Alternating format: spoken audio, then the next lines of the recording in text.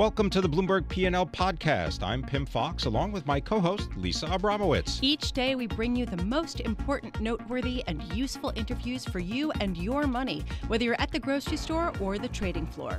Find the Bloomberg P&L podcast on Apple Podcasts, SoundCloud, and Bloomberg.com.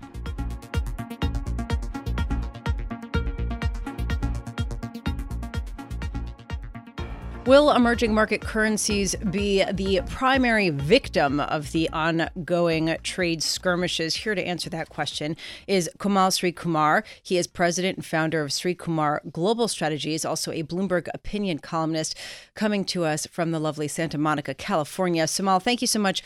Sri, thank you so much for being with us. So what is your take on emerging markets currencies heading into year end here?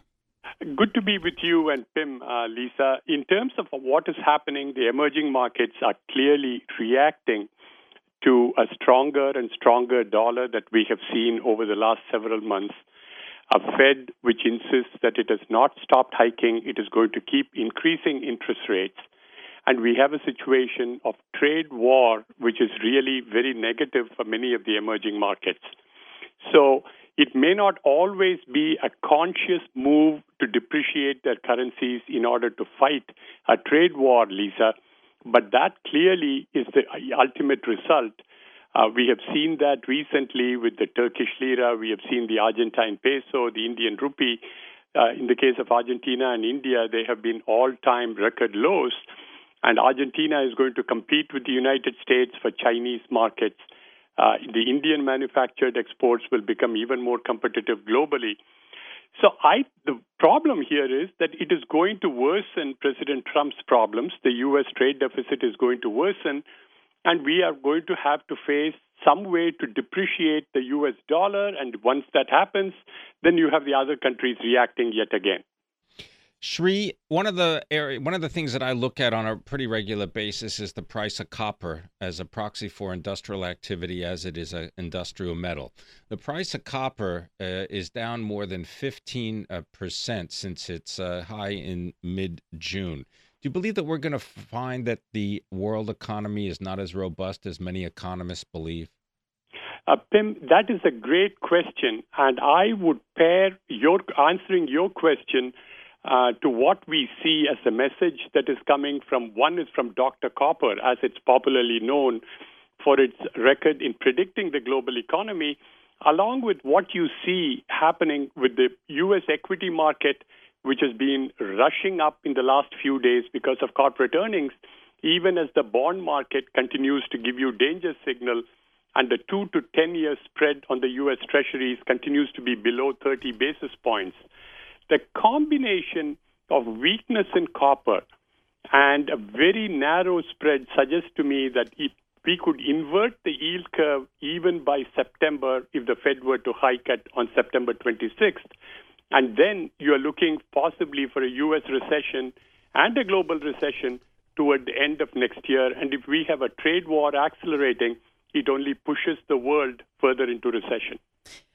Well, that's a pretty dire prediction, and there are a growing number of people who do agree with you. But Sri, I want to push back a little bit on this idea of the ongoing depreciation of emerging market currencies and the appreciation of the U.S. dollar. First of all, you are seeing some of these developing nations deploying their foreign currency reserves to support their currencies. So that is evidence that they don't want to see such depreciation. And the U.S. is one country, but there are other countries that are increasingly dominant, including China and India, which can drive a lot of economic activity. So what do you say to people who argue for emerging market investments now based on those arguments? I would say emerging markets are going to look great, but not yet. In other words, the emerging market currencies are going to continue to depreciate, in my opinion, Lisa. You were right on in saying that many countries don't want it to depreciate. Both India and Argentina are facing the prospect of higher domestic inflation as a result of weaker currencies. So even for domestic reasons, they want to support currencies. The problem is the following. They are not in control of it. If the Fed were to increase interest rates, and if President Trump were to continue with the trade wars, their currencies are going to depreciate no matter what they do, or the central banks are going to figure out that they are going to spend more and more of their dollar reserves to defend the currencies, which is basically meaningless if the fundamentals are suggesting a weaker currency. So it may not be intentional that these countries are doing it, and you are right in saying that they are trying to control inflation. They don't want the currencies to depreciate, but it's beyond their control. Also, take into account that recently Larry Kudlow, economic advisor to the president, has suggested that the Fed go very slow on its rate hikes. The concern here is if the Fed were to keep tightening, it's going to cause the dollar to strengthen even further, worsen the trade situation. So you're going to have a conflict between the Fed and the administration coming up within the next 2 to 3 months. All right. We want to thank you very much for being with us. Kamal Sri-Kumar is the president and the founder of Sri-Kumar Global Strategies. He is also a Bloomberg opinion columnist. He is based in Santa Monica, California, and you can follow Sri on Twitter at Sri, S-R-I-K, Global.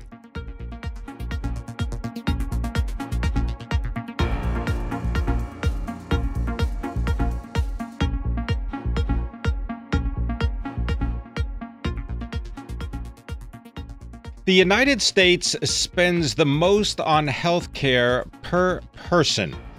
It spends something on the order of about $3.3 trillion. That's nearly 20% of U.S. GDP.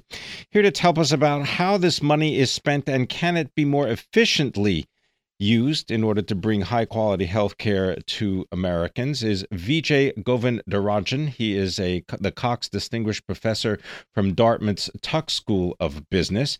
Also joining us is Ravi Ramamurthy. He is the University Distinguished Professor of International Business and Strategy and Director of the Center for Emerging Markets at Northeastern University. They are both the authors of the new book entitled Reverse Innovation in Healthcare: How to Make Value-Based Delivery Work. Gentlemen and professors, thank you very much for being with us. Professor Govindarajan, I want to begin with you and just set out, why did you decide to write this book? You see, the way we started on this book is both of us are from India. And what we found was India is a country which has got 1 billion population who are poor, therefore they can't afford to pay a lot on healthcare. And India also has limited number of doctors and limited number of hospitals. So the question is, how do you serve a large fraction of the population with limited hospital infrastructure and medical doctors? The only way you can do it is through healthcare delivery innovations. So we said there has to be some hospitals which do breakthrough healthcare delivery innovations, and we found 7 of them, and we used that to really generate our insights about how you can lower healthcare costs dramatically. So, Ravi, come on in here. Can you give us a sense of what some of those innovations were that you found in those hospitals? Yeah, one of the important innovations that these hospitals use is how they configure their assets into a hub and spoke network. And they send advanced procedures and patients requiring advanced care to the hubs, where they also have the most advanced specialists and the most advanced equipment. And in the spokes, they deal with more routine cases.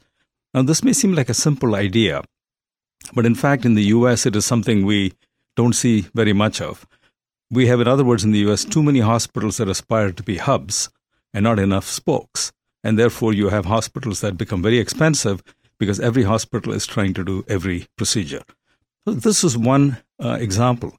Now, as a result of this configuration, in the Indian situation, you actually have hospitals that do high volumes of various surgeries.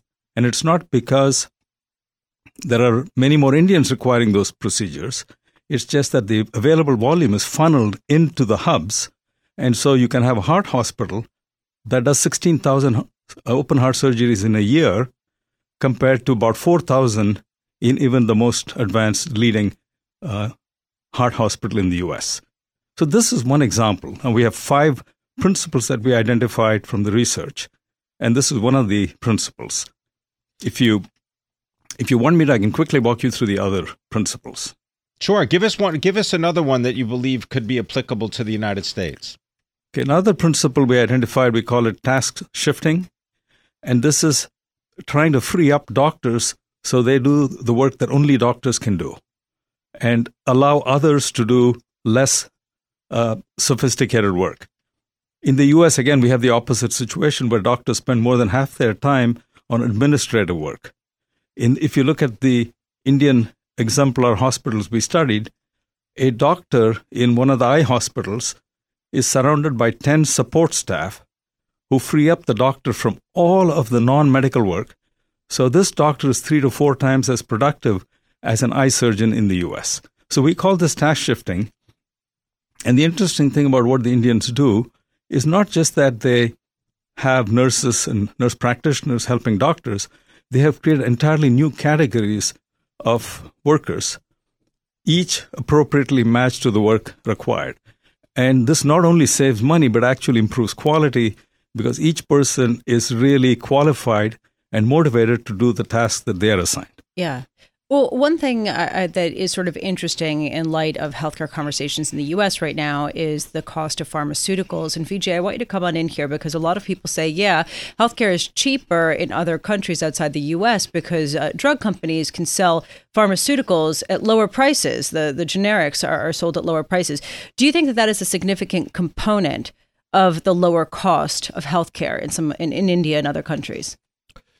Certainly, generic drugs can contribute to lower cost in a country like India. Certainly, labor cost is also cheaper. For instance, doctors' salaries or nurses' salaries are cheaper in India as compared to the US. We kind of adjusted for all those. And what we find is even after you adjust the Indian cost structure for US salaries and US drug prices, what we find is the Indian exemplars, if you take open heart surgery, they are still 20% of the cost of open heart surgery in this country. Are they as effective? And their quality is better than what we find in the US. For instance, in open heart surgery, one measure of quality is mortality rates 30 days after surgery. For Narayana Health, which is one of our hospitals in India, their mortality rates 30 days after surgery is 1.4%. And the US average is 1.9%. So their quality is on par, maybe even slightly ahead. So therefore, reverse innovation is not just about reducing cost. It is about delivering value. That means very high quality at very low cost. Professor Ramamurthy, what do you believe to be the biggest obstacle in the United States to implementing some of the described efficiencies and changes which would benefit the population? Yeah, I think the fee-for-service system that we have is a major impediment because it motivates everyone in the system to provide services without keeping their eye on the ultimate objective, which is the health of the patient. And now there are plans in place to move, especially in Medicare, to a different system, which is more risk-sharing with the hospitals and the providers. Right. We think that's a step in the right direction. That's one reason we wrote the book at this time, because we think as hospitals move in that direction, they're going to be looking for ways to bring down their costs without lowering their quality. Ravi Ramamurthy, University Distinguished Professor of International Business and Strategy and Director of the Center for Emerging Markets at Northeastern University, and Vijay Govindarajan. He is the Cox Distinguished Professor at Dartmouth's Tuck School of Business, authors of Reverse Innovation in Healthcare.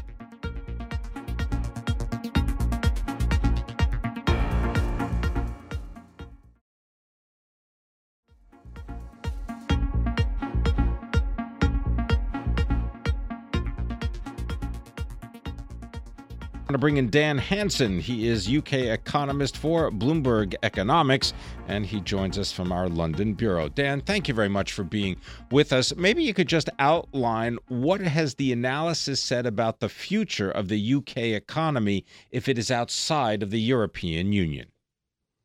Oh, thanks for having me. So, if we're outside the European Union, the UK economy is outside the European Union, it's going to be costly for us. I mean, so much depends on the deal we get with the European Union, and that's why the events over the past few days have been so important. You've seen the UK government appear, at least, to move towards a softer Brexit. But even that softer Brexit, we think, could see the economy around 5% smaller by about 2030. So that's a significant hit. And if we go towards this dreaded no-deal scenario, that cost could rise substantially up to maybe perhaps 7% of GDP. So these are big numbers that we're talking about.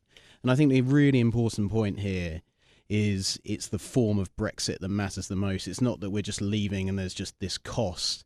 Yeah. It really is the shape of the deal we're going to get with the EU that will determine the ultimate cost for the UK economy. You know, Dan, whenever you talk about these projections, I'm sure you get a lot of feedback from people saying, oh, you're just taking the worst case scenario and you're against Brexit, so you're trying to paint it this way, or you're for Brexit, so you're trying to paint it that way. I'm wondering, is there any way to quantify what the economic effect has already been stemming from the uncertainty that Brexit has introduced? Yes, sure. So we've done some analysis on this, and it really comes down to what's your counterfactual. And the way we take quite a simple approach and just say, what would we have forecast had the UK not decided to leave the European Union? And our numbers suggest that the UK at the moment is about 1% smaller than it otherwise would have been. Now, you're quite right. It's uncertainty that's had an effect, especially on business investment in the United Kingdom. But it's also this drop in the pound that's fed through to inflation, and that's squeezed incomes in the UK. It's made things a lot more expensive for consumers, and that's seen consumer spending slow. So it's those two effects really that have seen the economy slow. But our number is about 1% of GDP. So the economy, we think, is about 1% of GDP smaller than it otherwise would have been. What do you believe the reaction or the next moves on the part of the Bank of England are going to be given this scenario? So it's really difficult for the Bank of England because they've been struggling with this overshoot of inflation. So inflation's gone up at the end of last year. It was up at 3% in the UK. But as I say, that was all sterling driven. And the Bank of England's target's actually 2%. But at the same time, they've had a slowing economy. So you've had the monetary policy maker's nightmare. It's the trade-off. They've got surging inflation. You've got a slowing economy. What do you do? In the immediate aftermath of the Brexit vote, they loosened policy and quite significantly. But back in November, they lifted rates very marginally by 25 basis points and took back some of that stimulus.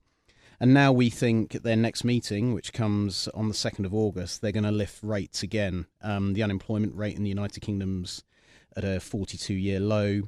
Growth, we saw figures today that show growth likely to rebound in the second quarter.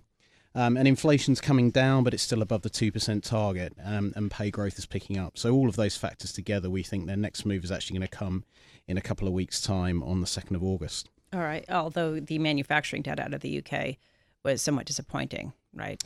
They came out earlier today. The manufacturing sector grew month on month. It was the broader factory sector, you're right, did contract, but part of that was due to erratic factors, one of which is it's been very hot weather here in the UK for once.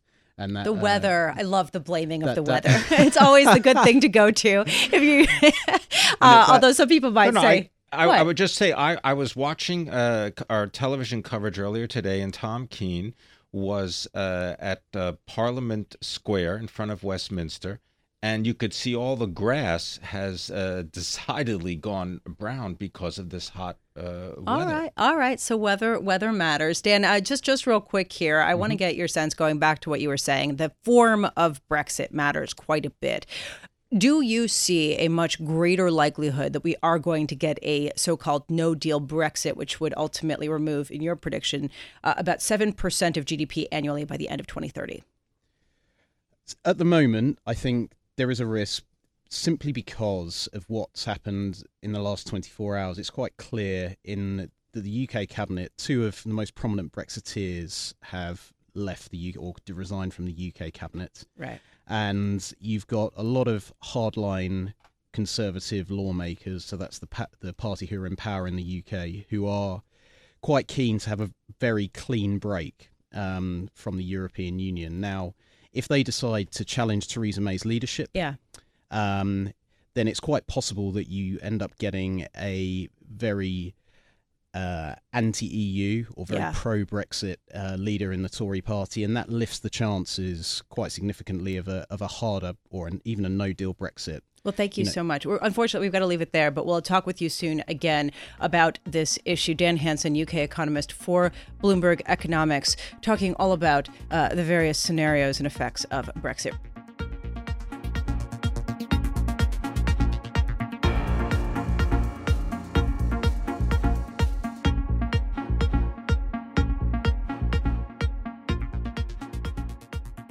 Tesla shares up nearly 2% today, following a 3% gain yesterday after news came out today that the company is planning a Chinese auto manufacturing plant with the capacity to produce 500,000 cars. Joining us now, Jamie Butters, U.S. Autos editor for Bloomberg News, joining us from the Detroit Bureau.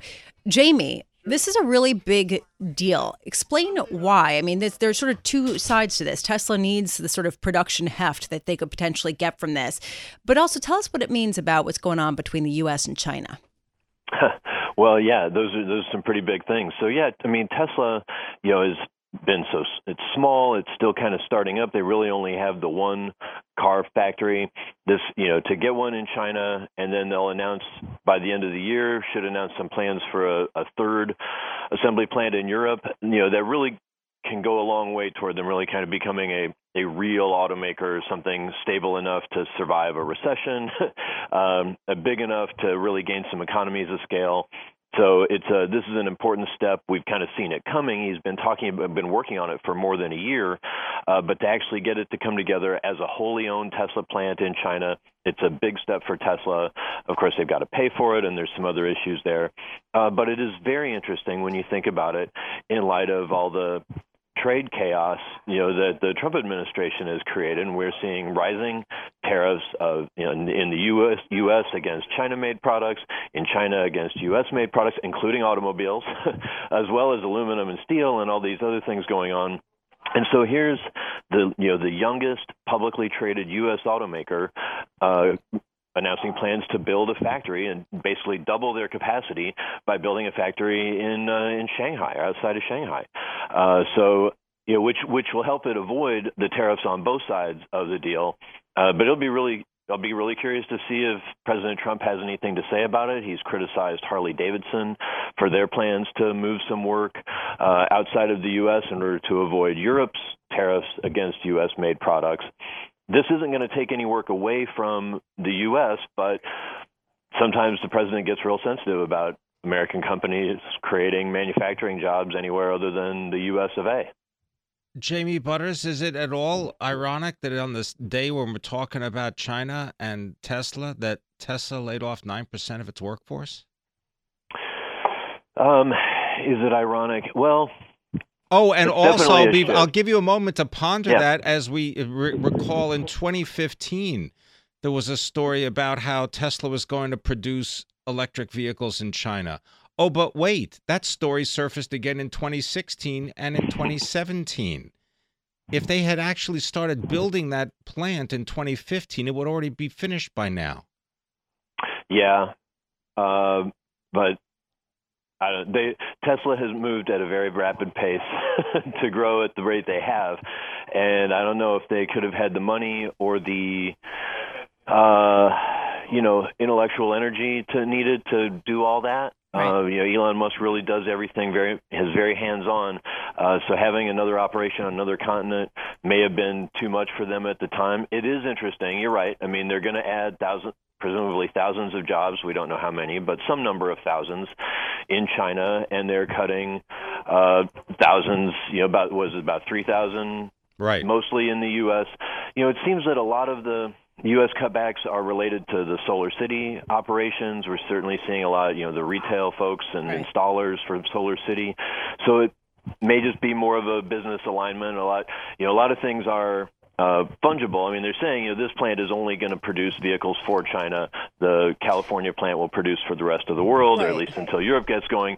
But what you can't always move is people. It's one thing, it's hard enough for Nissan or Toyota to move people from Southern California to Texas or Tennessee. Right. You're not going to move a bunch of factory workers from California to China. Right. And certainly, I mean, to Pim's point, though, with the skepticism about sort of building the plant, Tesla's ability to do so, they're kind of running out of cash. I do just want to touch on one other thing, JB. We've got about a minute left here. BMW also announced today that it will make mini cars in China for the first time. And I'm just wondering, whether quickly you could just give us an overview of just how much automakers globally are trying to expand their presences in manufacturing in China. Yeah. Well, I mean, China is the biggest market, and it is still the fastest growing market in the world. And it's phenomenal to think about it. It's now, approaching twice as big as the United States market, which until the Great Recession was still the world's largest. It's still the most lucrative, but to really cater to that market, it is so big. You want to have vehicles that are designed for Chinese people that can reduce the cost so that you're cost effective or, more profitable. And of course, dealing with a government, a centrally controlled economy, it's always wise to keep those relationships strong, and creating jobs in a place helps with that. Thanks very much. Jamie Butters is our U.S. autos analyst for Bloomberg. He joins us from Detroit. Thanks for listening to the Bloomberg P&L podcast. You can subscribe and listen to interviews at Apple Podcasts, SoundCloud, or whatever podcast platform you prefer. I'm Pim Fox. I'm on Twitter @PimFox. I'm on Twitter @Lisa Abramowitz1. Before the podcast, you can always catch us worldwide on Bloomberg Radio.